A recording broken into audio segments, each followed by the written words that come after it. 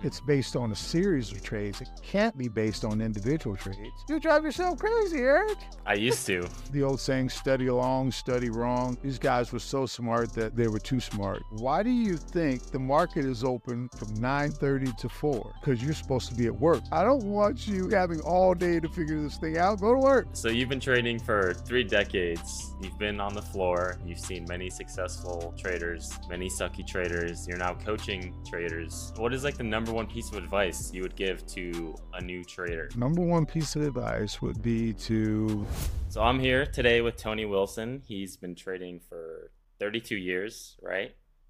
And you're also the author of the book, Take the Trade.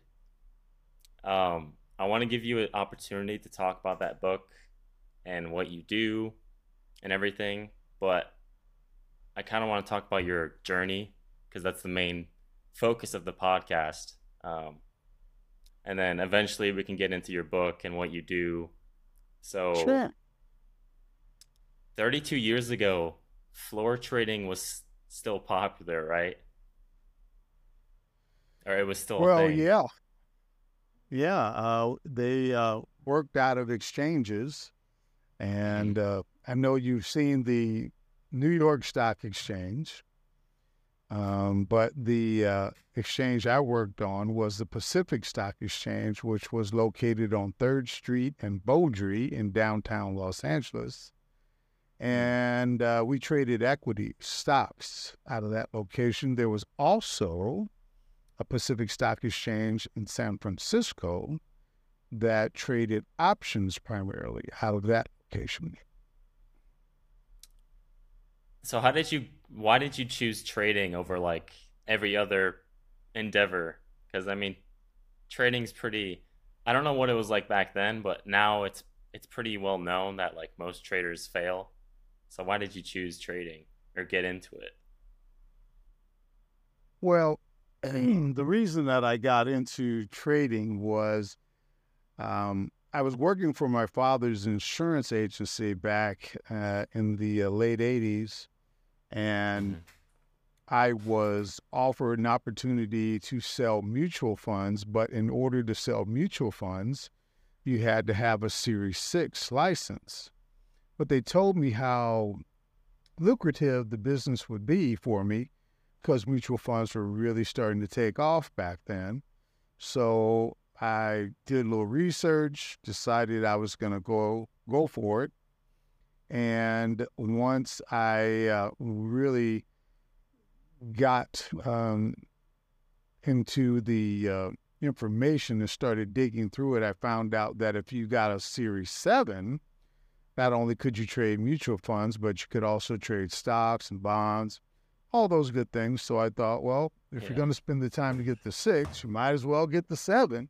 You know, little did I know that the 7 was probably the most difficult test to pass at that time. And but anyway, I got sponsored by a small boutique firm, and they, trained me to pass the tests.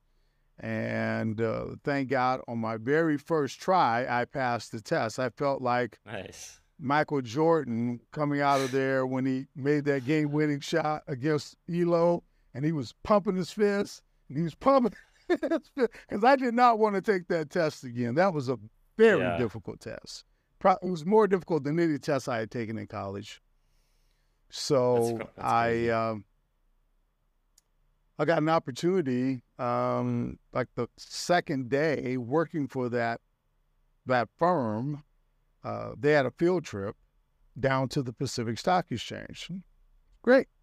So we went down, and it was great. I mean, it was, they had the floor, and all the paper tickets were scattered all over the floor, just like you see in all the old films. Yeah. All the noise, and people were running back and forth, and I was like, wow, this is really cool, So there happened to be a young lady there at the time who was giving us the tour. And she was a very attractive young lady, and this was before I was married, okay? So you can say that. I thought, hey, yeah, I have to put that out there first. So I was thinking that maybe we should, maybe go have lunch sometime. And she said, well, listen, if you're going to talk to me, why don't you fill out this application so it looks like, we're not, spending personal time with each other. So anyway, I filled it out, just really quick, filled it out, and we talked a little bit. And, we finished up the tour and everything. And the next day my phone rang, and there was a guy named Larry who was the manager there on the floor. And he said, hey, you filled out an application to become a runner on the floor. I said, yeah. He says, hey, can you come down tomorrow morning? And I was like, sure. And came down. He told me about the job, what it did, and it was pretty much a mindless job. It wasn't very important, but, that was a way to get, involved with the different posts and, meet some of the traders down on the floor. So I said, hey, okay, I'll give it a shot. And the next day I started. He told me we start at 6 o'clock in the morning. Excuse me, we start at 5:30 in the morning. And if you come at 5:31, don't matter, showing up, because we're going to fire you. So anyway, that next day I got there early. As soon as the guard opened up the lobby, I slept on the couch out in the lobby because I didn't want to be late my first day, So hired me, got me on the floor. And basically what it was, Eric, was they had these different quads, right? These posts. There were like 4 quads, and they had posts inside the quads. And at these different posts, these specialists or the head traders traded their allotted stocks, right? And back in the day, they used these things called pencils. I know you're not familiar with them, but they're I've heard of them, yeah. Remember these things called pencils? Yeah. And they had actual little tickets, and you would write down who the trade was with and for how many shares, and they would yell runner, and you'd come by and grab the ticket from them, take it over to the teletype girl. She would type it in, and you'd see it go across the big board, right? That was it. I mean, it wasn't... Yeah. It was nothing special at all, but you got the opportunity to be on the floor. And a lot of the traders would pick a lot of the runners up to bring them onto their post as they had openings, and that was your chance to get in. So, Eric, after I talked to a few of the guys down there on the floor, I realized real quick that a couple of things. One, you didn't need to be real bright, but it was very helpful to be the nephew or the son-in-law. That was probably the biggest thing, right? Because a lot of those guys down, I realized that I was like, this guy's not smarter than me. He's not smarter than me. How's he down here doing this? How is he participating in this activity? Yeah. Why is he here? I mean, he's not smart, So anyway, I figured I'll stick around. Let's see if I can get picked up. So after about 6 months as a runner, I finally got picked up as a clerk, and I started clerking, keeping positions. They didn't have all this technology that we have today where we could trade on our cell phones and all that. That was not available. Okay, so we literally kept positions on a notepad. We would write, we'd pull out the notepad and, we'd write down we're long 500, we're short 300, we're long 200, and that's how you kept track of your positions, right? So anyway, that went on for a little while. I got a chance to, work at a couple of different posts, which was great, as clerk. And then eventually I made it up to an assistant and got a chance to trade a few stocks. But what I realized, Eric, as a clerk, one of the first days as a clerk, I saw a figure on this old, what used to be called Quotron machines. And it was, I don't know, $86,350 or something to that effect. And I asked one of the guys, I said, wow, is that how much money we've made this year? And he started laughing. He said, that's how much money we made today. And I said, gosh, I'm in the right business right now. And back then, that was probably like this was 1990. Yeah, this was yeah. 1990. I was like, oh, I'm in the right business. So that's kind of it. After that, I was off to the races, man. I wasn't going to do much else. But did you ever? Maybe I'm missing part of this, but did you ever trade by yourself or? So what happened, stayed down there for a few years, and then I got an opportunity to go to Phoenix, Arizona, 24th and Camelback. There was a spot there with Charles Schwab, which I had worked for Charles Schwab on the floor at one of their posts for a little while, I think maybe about 6 months or so. And they said, hey, they got some new openings out in Phoenix, and you'll get paid, your California wages in Arizona. And I was thinking to myself, that might be a good opportunity. So I went down there, interviewed. They were going to put me on the bond desk, which I was really excited because back in the day, Eric, the smart guys worked in the bond department. Now, if you were on the bond desk, you were a smart guy. If you were in equities, it was like, what happened, man? How did you get really? stuck down there? What are you, a dummy? I don't know anyone. Oh. Yeah. I don't know anyone in bonds. Remember all the big monies in bonds. I mean, like the huge monies in bonds. People who just live on interest. I mean, they have hundreds of millions of dollars, because they're only looking to get, 3, 4, 5%. Because on $100 million, that's a lot of money. So that's where the big players are at.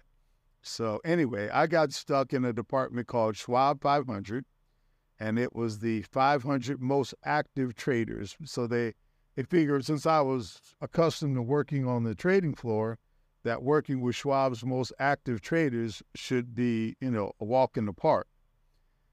Which it was pretty cool. I enjoyed the different characters that would call in. And these guys, a lot of them for the East Coast, and they had the real heavy accent, and yeah. I got it. It was fun. I had a good time. I left from there.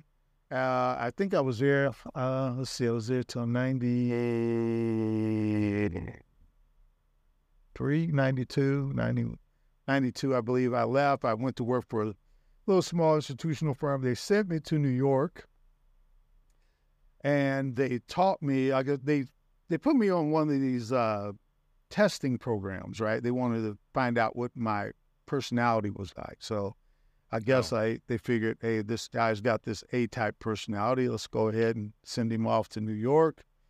And I got a chance to be trained by some really good trainers there. And when I came back, I was ready to go, and started trading, which was really nice, with an unlimited account, which is really cool to have an account where you could just buy as much. Well, pretty much. You can't buy, you couldn't buy like 1 billion shares, but you could, whatever you wanted to get, you had enough equity. You had enough cash at your disposal. You could trade. You didn't have to worry about the amount of money. So that was great. That was fun. Up until they got mad that I was making more money than the general manager, and they wanted to change the comp plan, which I did not care for at all. I did not like that. So anyway, wound up after a while figuring that, I probably need to leave and go out on my own so I won't have these problems. And went home and bought these old monitors. Well, they weren't old, but compared to what we have today, the big, with the tubes in the back. Yeah. And I hired this real smart guy, and he figured out a way where I could take my mouse and I could go from one screen to the other screen. It was just 2 separate screens, but I could go from one screen to the other screen, which I thought was really cool for back then. And I had a T1 line that came to the house, which I had to pay extra for that. Mm-hmm. And I just took my little bit of money that I had, and it was a decent amount.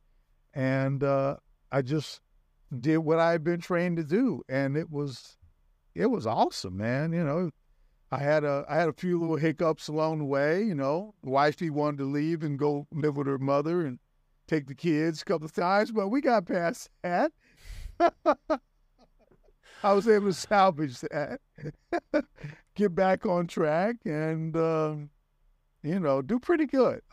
You know, it's funny. You know, people talk about trading and how difficult it is, and yeah, for some reason, to me, it doesn't seem difficult. For me, it kind of comes. I don't know. You know, some people are real good at math. Some people are real good at science or history. For whatever reason, I see these charts and they make perfect sense to me based upon the way I was trained. And I've tried to show my wife and the kids and my brother, and they, I don't get it. It doesn't make any sense. It looks like you're playing a video game. This is nonsense. But to me, it makes perfect sense.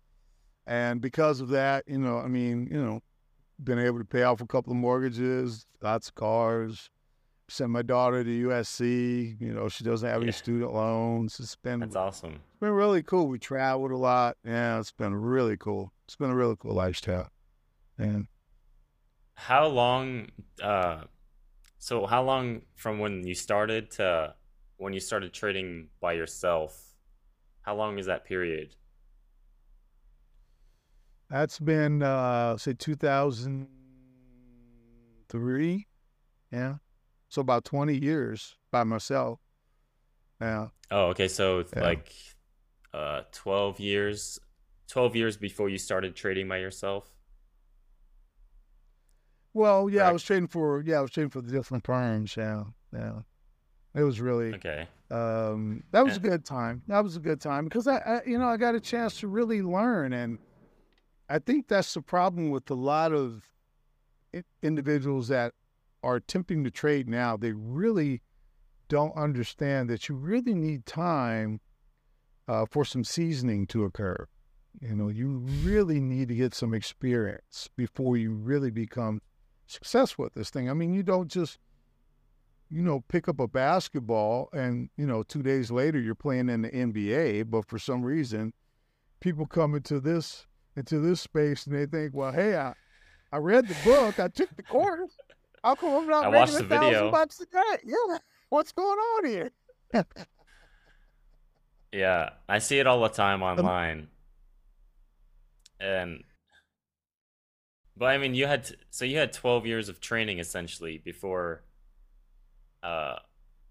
you started trading on your own. But how long do you think it took you before you knew like how to trade successfully? If you remember. Probably last week. I know it was a while ago. Last week. Just now. Hey, even that would be impressive. I mean.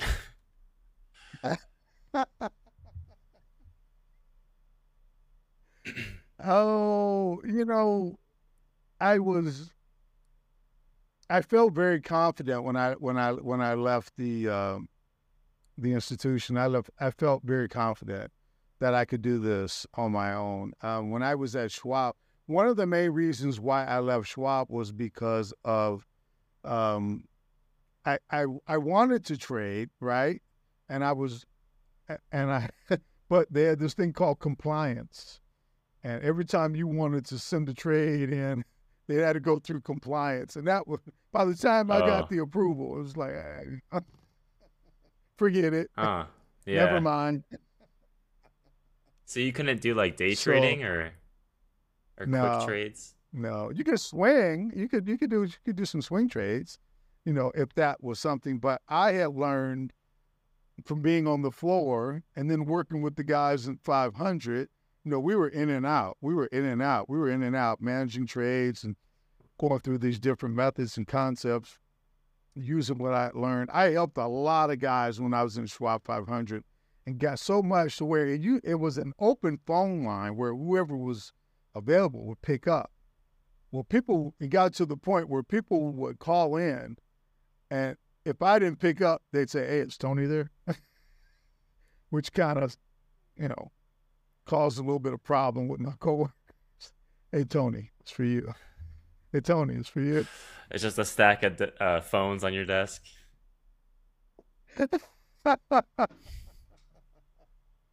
Not quite, but it seemed like that because these guys, they wanted to talk to me, you know. But again, at Schwab, we weren't supposed to give any advice, and I didn't give any advice. I just helped them understand what the process was and what was going to happen. You know, one guy wanted to, you know, he had 25,000 shares he had to get rid of. I said, well, you do not put in an order to sell 25,000 shares. I said, we got to piece this thing off. And I would work the guys through the system and say, this is how you're going to prevent slippage from occurring, you know. So I would teach them a lot of things, you know. So therefore, it was like, well, I want Tony. I want Tony. I want Tony. So that became a little bit of an issue. So anyway. So what's the biggest thing that you learned in that beginning period to get you to that point where you were so confident, everyone wanted to learn from you, you were helping so many people? Well, to me, you know, Eric, I like I was saying before, I don't think it's complicated. And I wanted to try and make things very simple to understand. I wanted to put it in layman's terms so they could understand things, you know, very easily. You know, I think Wall Street forever has been this mysterious place with these big words and all these complicated terms to keep you from thinking that you couldn't do it. Just leave it up to us pros and just give us the money and we'll handle this thing, you know. And I you know, I was telling someone the other day, I said, why do you think the market is open from 9:30 to 4? And he said, I don't know why. I said, because you're supposed to be at work during those hours. I don't want you. That's funny. I never thought about that. I don't want you having all day to figure this thing out. Go to work. I'll figure it out. I'm the professional. Just give me your money and I'll keep my commissions and stay rich and keep you, you know, depositing money into your account. That's the job of a stockbroker, right? At least that was the job of a stockbroker. They're all dinosaurs now. But, you know, I just wanted to make things simple. And I just took terms that I thought, you know, anybody should be able to understand this, you know. I mean, you know, if you really wanted to, you know, I'll try to make it as simple as I possibly can for you. So I just took what I learned in New York and just kind of laid it out for, you know, a lot of individuals who were interested in learning, and I would just help them out, you know, and I would show them things, you know. Technology, the internet had come around back in the 2000s, by the way. We had the internet, all this good stuff. So, you know, I would talk to the guys on the phone and I would say, okay, you see the 200-period moving average, put that in. Okay, now see how it's bumping up against it. See how it's bumping up against it. Okay, so it's finding a lot of resistance there. Okay, now if it breaks through, and if it breaks through with a decent sized candle, believe me, that's not, you know, your buddy's trade going through. That's institutional money going through. That's creating that candle, okay? So that means they have an interest in making that thing move. You know, so I would explain it to them in those terms, and they go, oh, okay, that makes sense, Tony. Yeah, I mean, think about it, you know. You know, if they gapped it down first thing in the morning, that means that, you know, as soon as it starts to move up, people are going to start selling to get their money out of that. As soon as it gets back up to that 200, they're going to sell. They want their money out. So again, it's going to cause a big sell-off. Oh, that makes sense. You know, so my my grandparents, they were from the South. They were very simple people, you know, 6th grade, 8th grade educations. But those are some of the smartest people that ever walked the planet because they were just very observant of what was going on, right? You know, they observed what was going on in the world, what they couldn't make out intellectually, you know, on a higher level. You know, they just use plain old common sense.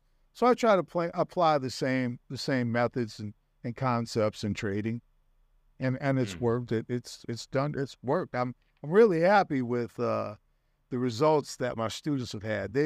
They're doing great. I had one of my students today called up and said, "Hey, I caught that reversal of today, man, just like you taught it, man. It was awesome, and I was up 30%. Great, fantastic. That's what I want to hear. Yeah. That's what I want to hear. Yeah. So when you say it was never really difficult for you, did you never really go through a period where you felt like you didn't understand it, or like you wanted to give up, or like nothing just made sense to you? Or was it just you kind of just you got it quickly, I guess? It it made sense to me. Where I struggled was when I transitioned from working for a firm where I could just buy whatever it is I wanted to buy in the amounts I wanted to buy them in. As an individual, I couldn't do that. So those habits had to die, or else I was going to die, or my account was going to die. And I struggled there. That, coming in on an opening trade, buying, 5,000 shares, when you're using your money, which, It's different, yeah. it's a lot different. So instead of 5,000 shares, now I can only buy, 300 shares, and even then I had to dial back how aggressive I could be, because when you're working for a firm, Eric, if you take a loss, the firm takes the loss. When you're working for yourself and you take a loss, you take a loss. Yeah. Yeah. Big difference. So it took me a little while to make that adjustment. And, my wife was not excited about that adjustment period at all. That's what, she was kind of talking about maybe taking the kids and going hanging out with her mom for a little while until I could figure things out. So, but I was able to talk her down off the ledge. Well, that's good, because that's almost impressive that you were able to keep that relationship good and still like be successful from trading, because I'm sure both of those things were hard to do, especially simultaneously. It was quite a juggling act to but you know what, I'll tell you, it made me grow up. It made me become a lot more mature. Even as a kid, they always thought I was the oldest kid in the group, and I was always the youngest kid in the group, because I always act as if I was some old man. Now I got my old man beard, but it made me become more mature, with my family. I have a son and daughter, and my wife, at that time, I think we had been married maybe, I don't know, 6 or 7 years. Yeah, maybe longer.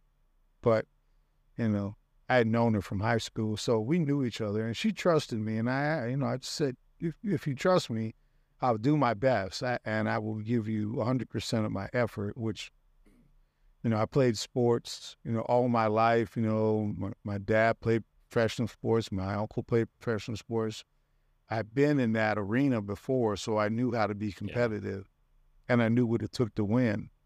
So I knew I had to just buckle down and, use some discipline, go back to the structure that I was taught, the concepts, the principles that I was taught, and be true to them, be true to myself. When I put a stop in my book, that means that's where the stop is. No giving in, no saying, oh, I'll give it another, I'll give it another 5 minutes. No, none of that.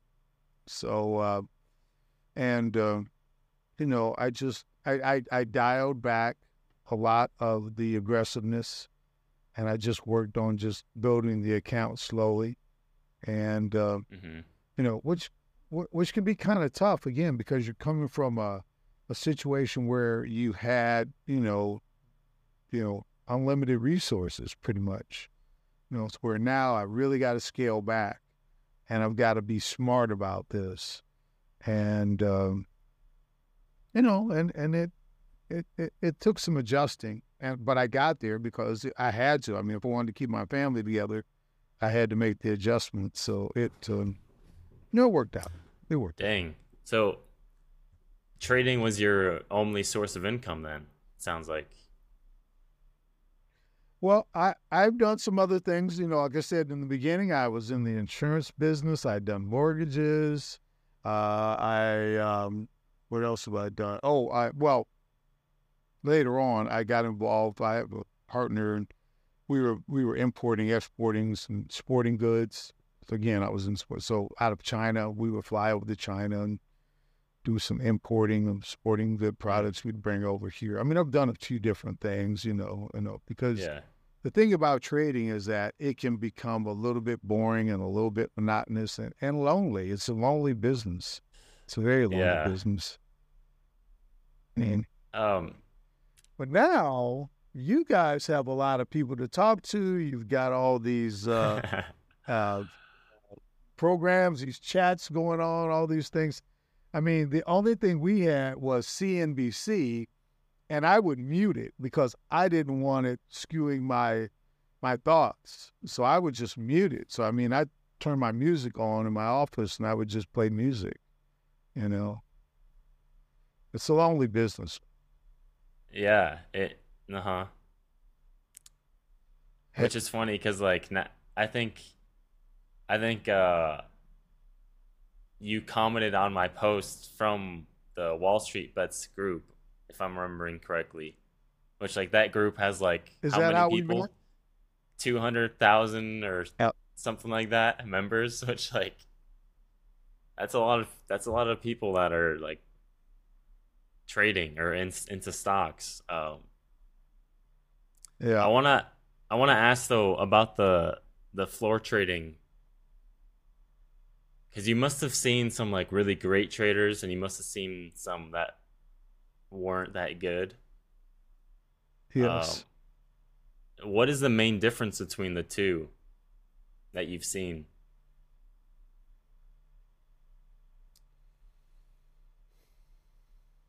Probably the difference was that the guys who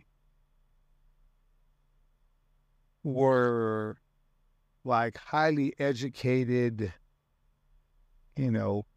big time college pedigree guys were not as sharp and not as smart as the old school guys who just kind of grew up in the streets and were just tough guys that just had to figure it out. There was one guy down there, I'll never forget his name. His name was Bruce Pally, and just no Jewish guy. He wore these same brown shoes every day.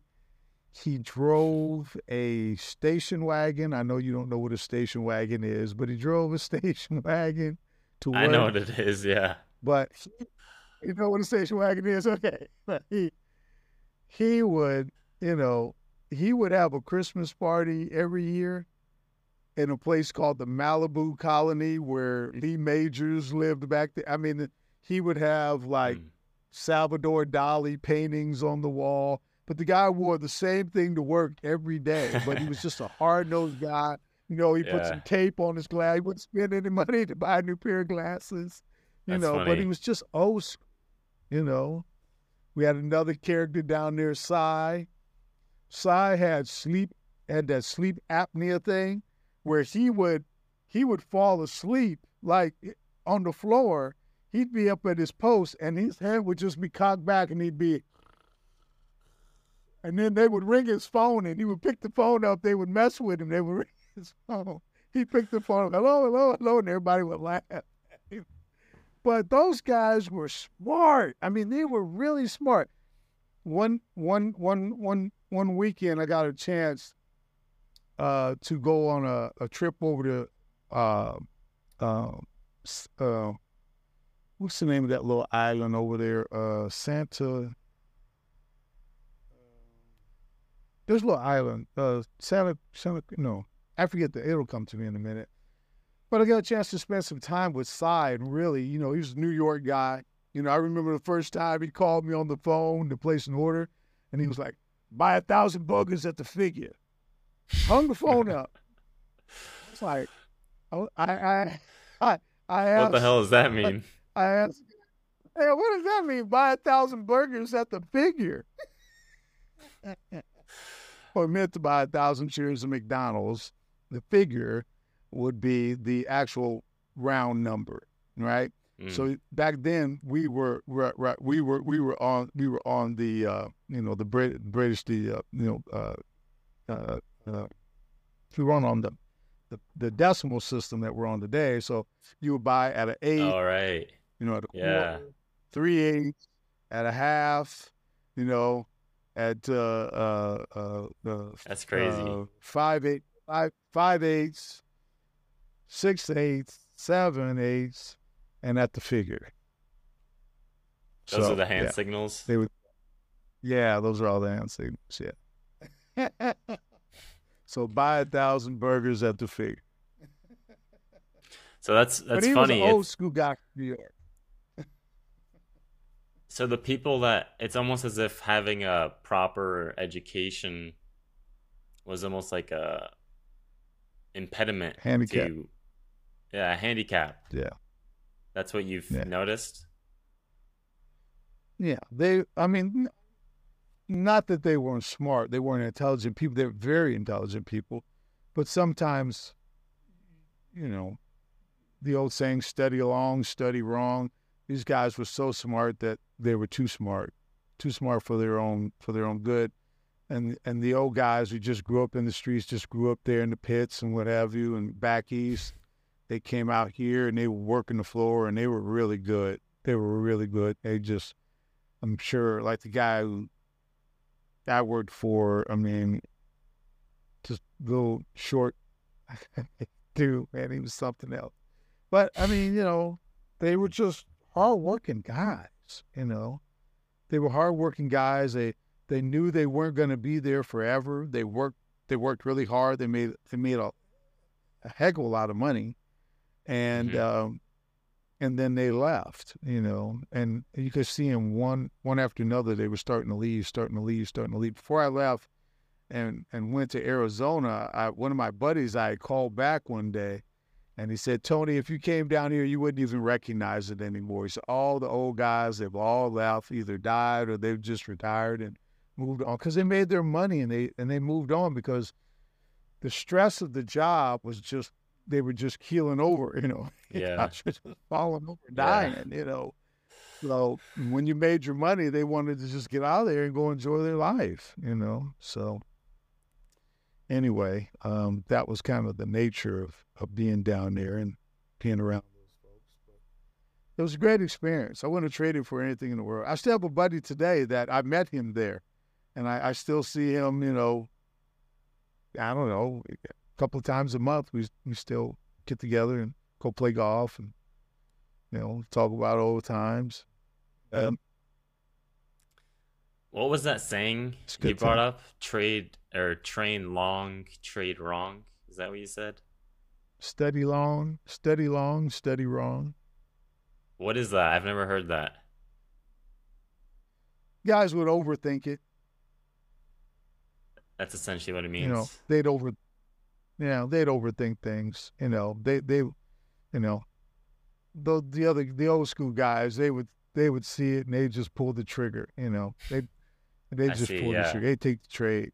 So it's more. So the guys trying to split the trigger out.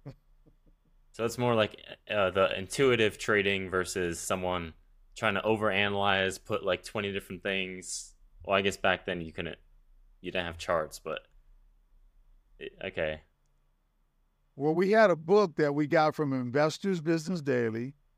It came weekly. Of course, it had been printed, a week ago. It was a little printed book, IBD, and it was a line chart. Yeah, and there was a line chart. It wasn't even candlesticks. You had to look at this thing and kind of scratch your head and go, okay, all right. That's so crazy. I wish I had kept one of those. I have to look through, It's probably my worth garage one something day. now. Go out. Oh man, we would just throw them. We throw them in the trash. We look at them for a while. We throw them away. And if I only had known, just hang on to some of those tickets, all of that stuff. I should have hung on to some of that stuff. Would have been really cool. But sometimes I feel like that because I've been training for 6 years and I'm still not like consistently profitable. I've seen some success, but like sometimes I do feel like I'm I forgot the study. Sometimes I feel like I'm studying long, studying wrong, like because I do put a lot of time in. Okay. So like recently, I mean, I'm listening to an audiobook right now. I don't know the title of it, but it's essentially it teaches you how to learn because like there's a correct way to do it and there's a wrong way to do it. So I'm just trying to be more open-minded to me potentially doing things wrong. Cause like I could if I keep doing the same thing and it's not working and like I don't change anything, I might eventually get there like super slowly, but yeah. That's just I feel like that saying kind of resonated with me. Oh, okay. Well, sometimes you start seeing things that aren't even there, I mean, it's this this whole concept of understanding the charts, once I went to I'll tell you, once I went to New York, I really got trained really well because I was in the room with guys who were there, who were guys that gone to Princeton and, Wharton School of Business. Here I am, a guy out of Cal State, and I'm a state college guy, and I'm in here with all these top colleges, and the only one who looks like me too at the time. And I wasn't intimidated at all. I mean, I played, highest level of college, Division I. I was like, I'm not intimidated at all. I mean, but it was explained to me in such a way that it just made sense. So then I just tried to explain it to my students the same way. This is what you want to look for. Here's the setups. You want to wait. You want to be patient until the setup occurs, and when the setup occurs, just take trade. Don't think about it. Just do it. Put your stop in, and you put the stop in. I don't really put them in the system. I write them down in my journal. I journal everything. And, I teach them to do the same thing. I said, because you're going to go back and you're going to start seeing patterns that are occurring over and over and over again. I trade the same 10 stocks every day. Okay. I don't have a scanner that gives me the hot stocks of, what's making new highs and making new lows. And I don't do any of that. I mean, I wasn't taught that way. I was taught that, when we worked on the trading floor, if you traded, Merck, then that was your stock. And you were at Post 4 and you traded Merck Pharmaceutical, the guy at Post 5, he can't trade Merck. That's your stock. That's the stock you trade. Now he can trade his stocks that he's allocated to trade, but you have your stocks and you trade your stocks, and that's where you make your money. And it just made perfect sense to me. All right. So I just trade my same stocks. I tell my students, I like to see them trade at least 5, well, at least 3, no more than 5. And then we can work up to 10, but let's trade somewhere between 3 and 5, learn the characteristics of those stocks. And I mean, like Micron Technology, symbol MU, I've been trading that stock since 1999. That's crazy. That's a long time. Yeah. Yeah. I mean, I could trade. I had a trade. I had a trade in Micron today. It was a nice trade. It was a really nice trade. It was simple. It was simple, And I was done. Gosh, it must have been What?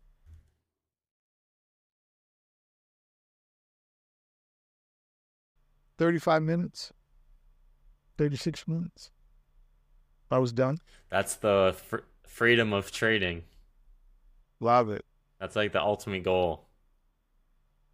Last year, we were in Turks and Caicos on vacation, and my wife was in the room, and I went down to go have breakfast. I took my laptop with me.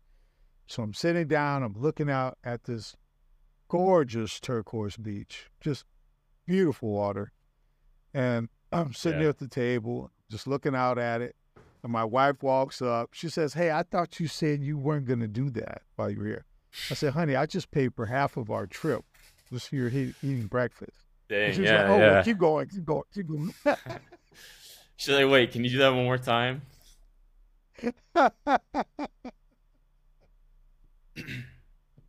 That's awesome. Oh, man. So it's a great business. How long have you been coaching people, traders? Not long, just a few years. Just kind of fell into it. Just kind of just kind of haphazardly. It just kind of happened. Mm-hmm. You know, just some young kids were on one of these platforms, and I heard them, and they were very interested in trading, and they were making a ton of mistakes, and I just said, well, hey, you know, you might want to do this and look for that and try this. And then all of a sudden, you know, everybody got real quiet. And then I started noticing every time I'd say, well, you know, you might want to look for this when you see that happen. And that'll tell you what type of setup you've got. And after that, they were like, hey, can you come on and talk to us about some things? And then it just kind of evolved from there and just down and took off.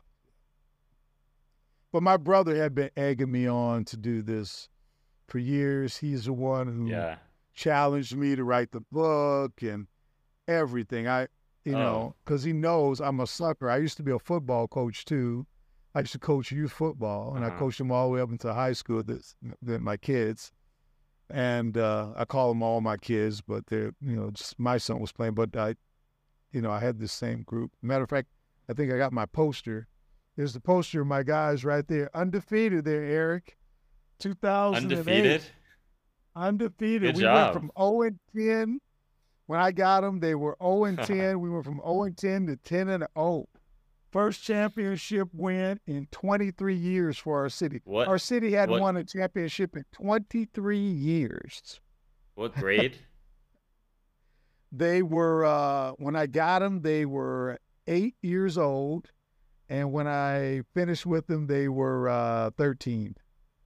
Oh, okay. Yeah. That's a long time to... Pop Warner football. Yeah. Oh, okay. Yeah. I played football also. And nice. My record was also, I never played that much. I was always on the sidelines, which kind of sucks. But our record freshman year was like 0-12. We didn't win our first game until sophomore year, the very last game. So we lost every single game until the very last game of sophomore year. That was, it was not good. Wow, that's a long drought. That's a long drought. Honestly, that kind of feels like my trading. But I told the kids, kind of like the kids in the room, I said, you know what? I said, we're not going to keep losing.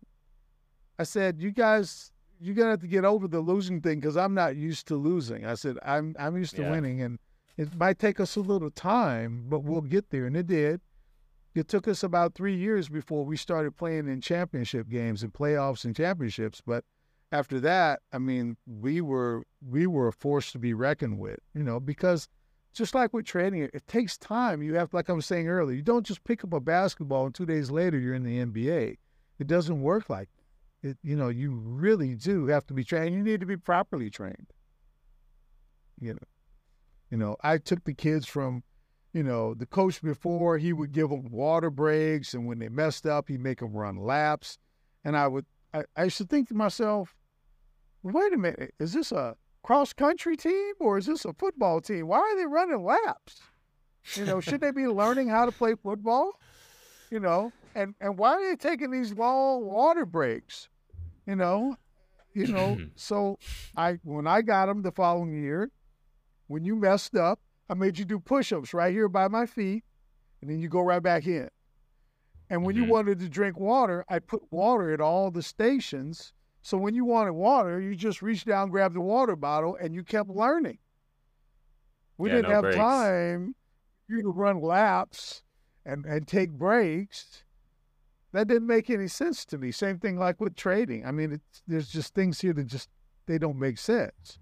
I look at some of these traders' charts, and they've got so many indicators and lines on there, I can't even see the candlesticks. I'm like, where are the candlesticks at, man? You got like 14 lines, indicators going. Moving out. What's all this stuff? I've got 3 moving averages on there, and that's it. Just keep it simple. Is that how you? That's what I did for the kids. I keep it simple. What do you think? Because I feel like losing is like a very important part of learning, right? There's a trader, Tom Hugard. He has a book called Best Loser Wins, where he essentially talks about this, where like in trading, if you want to be successful, you have to be someone who can like lose successfully, basically. Be someone that can take a loss and continue to trade and not let it affect your next like 20 trades, like, commonly happens. Do you agree with that? Like with, I guess, just in trading and outside of trading, like you said, the Pop Warner, they didn't win a single game, but also in trading, like you can take a lot of losses too before you start to see any sort of results or any sort of like lessons. Be like, oh, this kind of actually makes sense now. That L is meant to be a lesson. That's a loss, but that L stands for lesson. Hopefully you'll learn a lesson from that. You won't do it again. You'll learn from it, the only thing you can really control, if you think about it as a trader, the only thing you can really control is the amount of money you lose. That's it. You can't control how much money you make. When the stock takes off and it runs and you're on the right side of the trade, you don't go, oh, no, slow down. You don't do that, right? But and there's no, and you don't have the wherewithal, you don't have the resources, to make the stock continue to go. You don't have that. I mean, unless you're, I don't know, Warren Buffett. I mean, I don't know, but I got that kind of money, but I don't, So the only thing I can control is when to get out of the trade. Get out of the trade. Kill the trade. Kill the trade. Kill the trade. Kill the trade. And when I learned how to kill the trade properly, I mean, not just randomly, that I have a structured plan on how I get out of a trade every single time. I don't wing it. There's a process. There's a method by which I get out of all my trades, and, I have maximum losses that I'm willing to take. I set up my stops. I write them down in my book, and I set them up in the exact same place every single time. And I'm always, the hardest thing, I think, for most traders is to really be true to that stop. You wrote that stop down, then you got to abide by it. You can't say, well, I know I said 85 and now it's at 84 and 84.75 or 84.55 or 84.30, but it's going to come back. No, none of that. That we will have none of that. No, because you can always take another trade. Success is not based upon one trade. I tell my students this all the time. Success is based upon a series of trades. When you can look back, like if I have a 65% win rate, then I don't worry about taking a loss on this trade. This one trade can't be any more important than the next trade I'm going to take. It can't be, or I'm going to be a loser. there's no way I'm going to be able to survive in this business if I have any other thought process. No one trade is more important than any other trade. They're all the same. And I look back at the end of the week and I say, do I have more money in my P&L than at the end of the week than I had at the beginning of the week? If the answer is yes, and it was a successful week. Mm-hmm. It's based on a series of trades. It can't be based on individual trades. You drive yourself crazy, Eric. I used to. It can't be. Yeah. I know. So how do you determine success in trading? I think you determine it based upon your percentages. You know, it's got to be measurable, obviously. You know, you got to be able to say, I was able to take out, 35% this week. That was pretty good week. I was able to take out 20%, 15%, 20%, whatever the number happens to be, and then be able to do that week in and week out. And never get too excited when you see your P&L start to move, okay, in either direction. Not just watching it go up and get excited, but when it goes down, you got to be able to kill the trade, right? So you're never going to let that get out of control. But say you're having a big day and you're up, you're up 5, 6, 7, 8 grand. You don't get big-headed and say, hey, well, now on my next trade, I'm going in 10,000 shares. No. Yeah. No, still coming in with 300 shares, but, 500 shares, same thing over and over again. Then when you get to a certain point, because of the size of your account, now you got to trade in lots of 1,000 pretty much. Because you need to make enough money, but it's got to make sense, right? So now you're trading 1,000 share lots, which, you really have to pay attention, right? You really have to be disciplined. Yeah. You really have to have structure in place because things can go south on you in a hurry. Those red candles come fast, So you got to have your, your hot keys ready to go, and you kill trades, and you just, I was wrong. I was talking to a group the other day, and I told them, I said, well, I got stopped out 3 times today. And they're like, whoa. You got stopped out 3 times? Yeah, I was wrong. You were wrong? Yeah. Wrong a lot.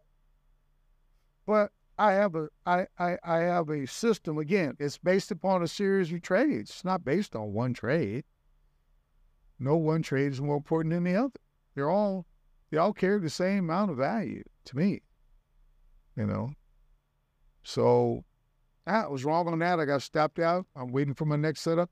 Boom, I take the trade, write my stop down, my journal.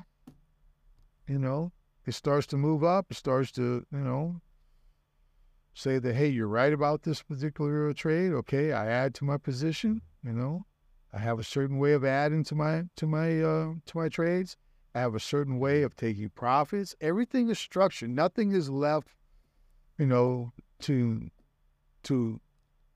guessing or thinking or thoughts, feelings, and all this good stuff. Yeah. Everything is structured.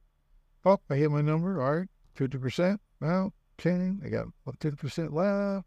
Okay. I pull out another 25. Okay. I'm out. I've got 25 left. All right. I'll leave that in as a runner. Let's see what happens with that. If I break my moving average, then I'm out. If not, I'll just let it continue to run. And that's how you make money in this business. If you don't approach this business from that thought process, you're not going to have a chance. If you just do random things every day, every day is just some random thing that you come up with, you got no shot. Yeah. You got no shot. Yeah. I want to ask really quickly, you don't have to get like too in depth, but so you trade using the moving averages. You said 3 moving averages. Yeah. Yes. And that's how you've been trading for a long time. Since early 2000s, yeah. Okay. Is that how you were like taught? I don't use the Mac. Yeah, I don't use the MACD and the VWAP and you know all these things. RSI. I hear the kids talking about it, but I don't use it. Hmm. Interesting. Okay. I was just curious. There's a lot. I don't know how far you go onto like trading communities online, but there's like a lot of people that hate on people that use indicators. Like they say it's not. Well, there's people that hate on every type of trader, right? There's people that if you use Yeah, patterns, they hate on you. If you use indicators, they hate on you. If you use whatever else, Bookmap or whatever other type of trading, um, but commonly like indicators is thought as like retail trading, which is why everyone decides to hate on it because they're like, oh, that's like simple basic stuff. Like you can't make money with that, but like you're making money with it. There's I use moving averages. Yeah, I use 3 moving averages, and that's fine, and it works for me, and it always has worked for me. I don't really look at a chart without it, and I try to keep my charts as clean as possible. I don't like a lot of noise on my screen. I need to yeah. be able to think and see and be able to visualize and recognize what the setups are happening, and what they're trying to do. You know, Uh-huh. when you're working with institutions, when you're at an institution, and you can move a lot of size, you can look at a candle and you can know what's going on, who's that. That's that's not my drinking buddies right there. That's you know, that's Goldman Sachs. Okay, that's BlackRock. Okay. Yeah. That's not my drinking buddies that made that candle appear, okay? No. You know. So, and So that's what I teach my guys, man. uh I want to talk about your book now. Okay. So there's a lot of trading books out there. What made you what made you write that book? My brother put me up to it. Okay. He challenged me and said I couldn't do it. He said, "Hey, you know you're getting kind of old. You might want to write something down." Leave something behind. Yeah. So I didn't read the book, but I read the He, description. It sounds like a technical analysis book yeah, mainly. it's basically technical analysis, very simplified version of technical analysis. I will get you a Okay. PDF version. I'll get you over you guys are into the stuff. I'll get you an ebook, or I'll tell you what. If I you see do. I if have you my see, Kindle right here. oh, do you? Okay, all right. There you go. Yeah. All right, send me the address. I'll make sure I'll get the ebook out to you. So you go over like the 3 moving averages and stuff in there. Yeah, I go over, you know, I start off with the, you know, the type of approach that I want to take when I'm thinking about trading, you know, I talk about keeping things simple, right? I go over the Japanese candlesticks, you know. I was telling Mm. some of my students, I had gone on YouTube when I was working with them, when I first started with them, because they kept saying, "Well, we're learning stuff on YouTube. We're learning stuff on YouTube." Yeah. I said, "Okay." So I went on YouTube and I said, "Okay, well, I'll pull up candlesticks," and I put Japanese candlesticks in, and this guy came on and he started talking about Japanese candlesticks, and within 3 minutes, I was completely lost, Eric. I was like, wait a minute, I've been doing this for like That's a funny. really long time. And this guy, within 3 minutes, I'm totally lost. You know, so I'm wondering, what are the kids thinking that if I'm lost, they must be like completely confused, you know. So I go over candlesticks, I make it real simple. I explain how, you know, what they are, what they mean, you know, when they're being produced, you know, what they're telling you. I go over the moving averages, of course. Yeah. I go over stops, and why stops are super important. Like I was telling you earlier, it's one of the few things that you can control is how much money you lose. So having stops and being true to those stops, I mean, discipline with those stops is it's critical. Without that, you got nothing. Like you were saying, your guy said the best thing you can do is the best loser wins, or something to that effect. You were best saying loser wins. It's true. Hands down, I give him all praises. Yes, he's 100% correct. 100% correct. And I talk about management. How do you manage the trade when you're in a successful trade? The trade has given you the signal that okay, you're in the right position now. You've taken the right trade. Okay, how do I add to my trade? Okay, how do I improve? Mm-hmm. How do I improve my position size? How do I take profits? How do I scale out? At what levels? What is my predetermined numbers that I have based upon, the price of the stock? How many shares of the stock I have? When you're long 10,000 shares, you just can't, sell 10,000 at the market. You don't do that. Yeah. It causes a little bit of a problem, so you need to have plans in place of how do I scale out? How do I sell into the strength? Okay. I want to make sure I'm not, selling too premature, but I want to make sure that I don't want to overstay my welcome as well, and there's a little bit of a balancing act, a little bit of a dance that you're kind of doing, that you kind of get better as you, the more time you spend in the chair and in trades, you become better with. I'm trading with Micron today, and I'm just stepping him up. And I go, okay, all right, you want to take a little break? Okay, I know this is about the time you like to take a break. Okay, fine. It takes a little break. And you want to step up a little, okay, you want to step up a little more. You want to step up a little more. Okay, all right, fantastic. By that time, I'm only, 25% of my position at that point anyway. I've already booked my profits. So, so all those rules, all those concepts, those methods, you incorporate that whole process into a trade. It's not just I got in at 50 and I got out at 51. Yeah. What's that? What's that?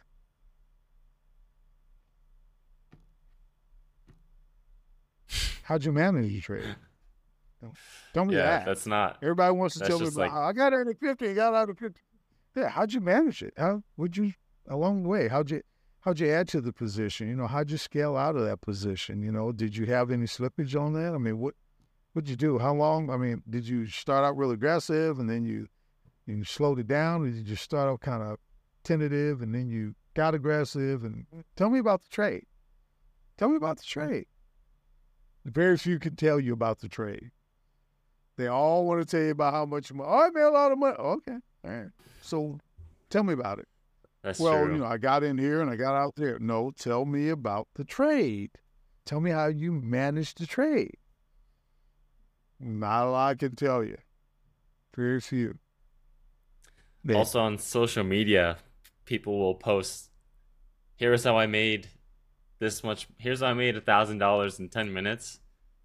But they won't really tell you. They'll say like what you did. Oh, I entered here and then I sold here. They make it look very simple. It's like, okay, right. Like, obviously, if you buy and it goes up, you make money. But that didn't teach me anything. Yeah, you made money in spite of yourself.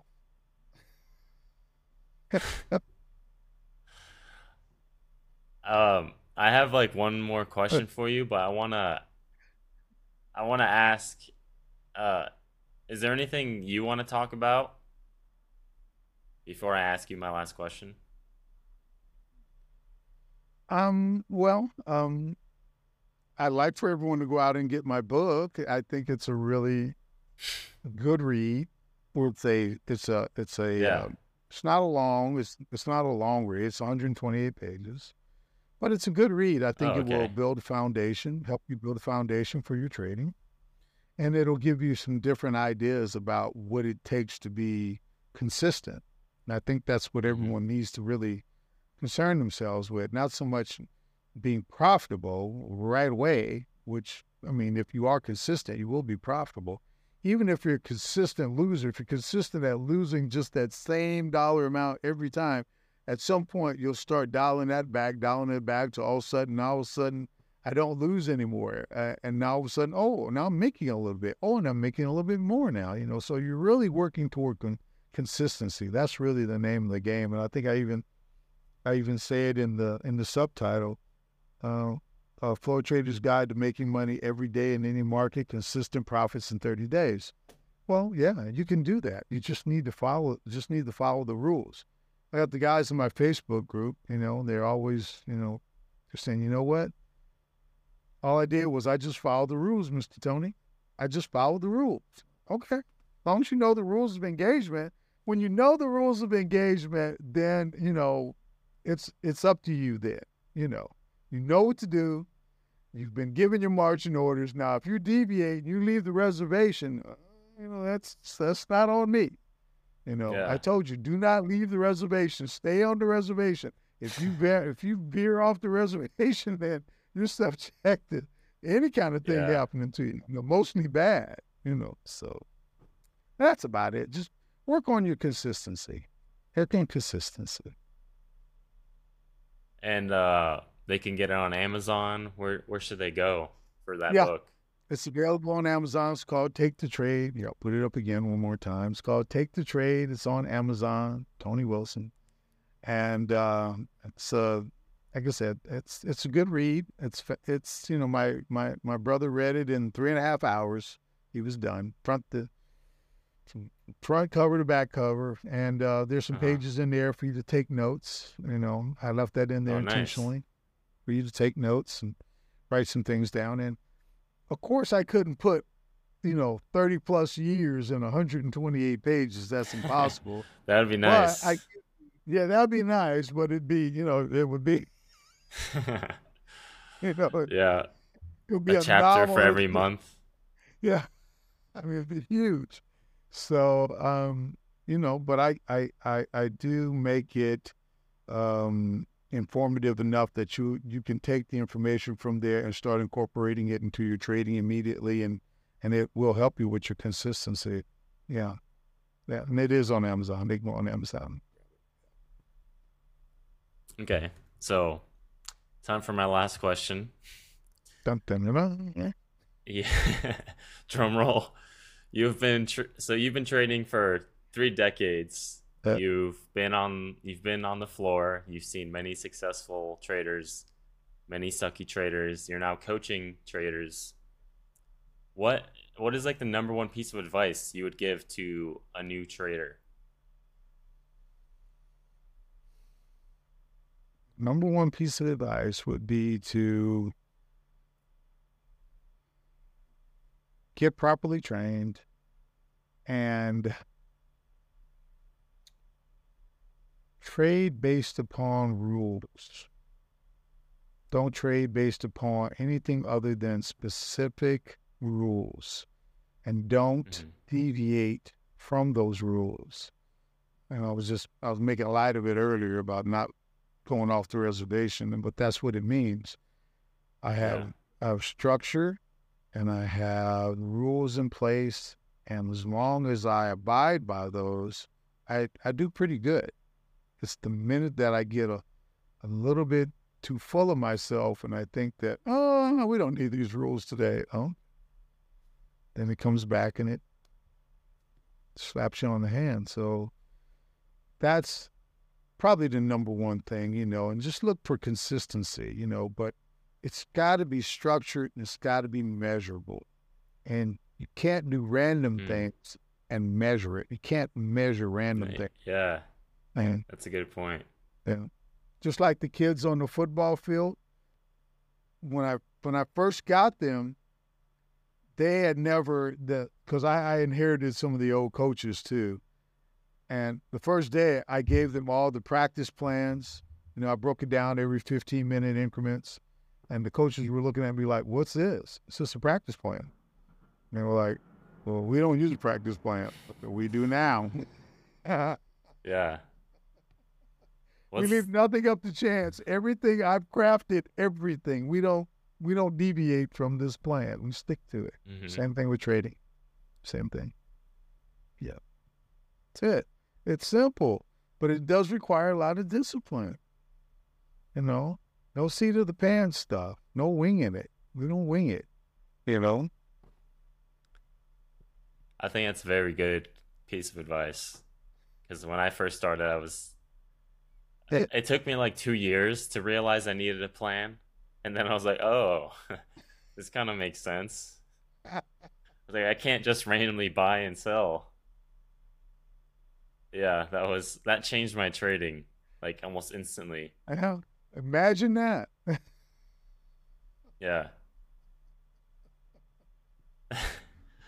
Well, Tony, I want to also say, like, I respect you for how long you've been trading. Doing anything for that long is, I think, deserves respect, but doing like trading for that long, like, trading's hard. I know you say it's easy for you, but like, no, it's not easy. It's simple. Simple. I didn't say it was easy. Yeah. It's simple, yeah, but it's very it's hard to do. So like, I respect you for that, and thank you for coming on. Well, thank you for having me. I appreciate it. I hope it was helpful, and I hope it helps a lot of your listeners. Awesome. Well, have a good night, and to everyone who is watching or listening, see you next time.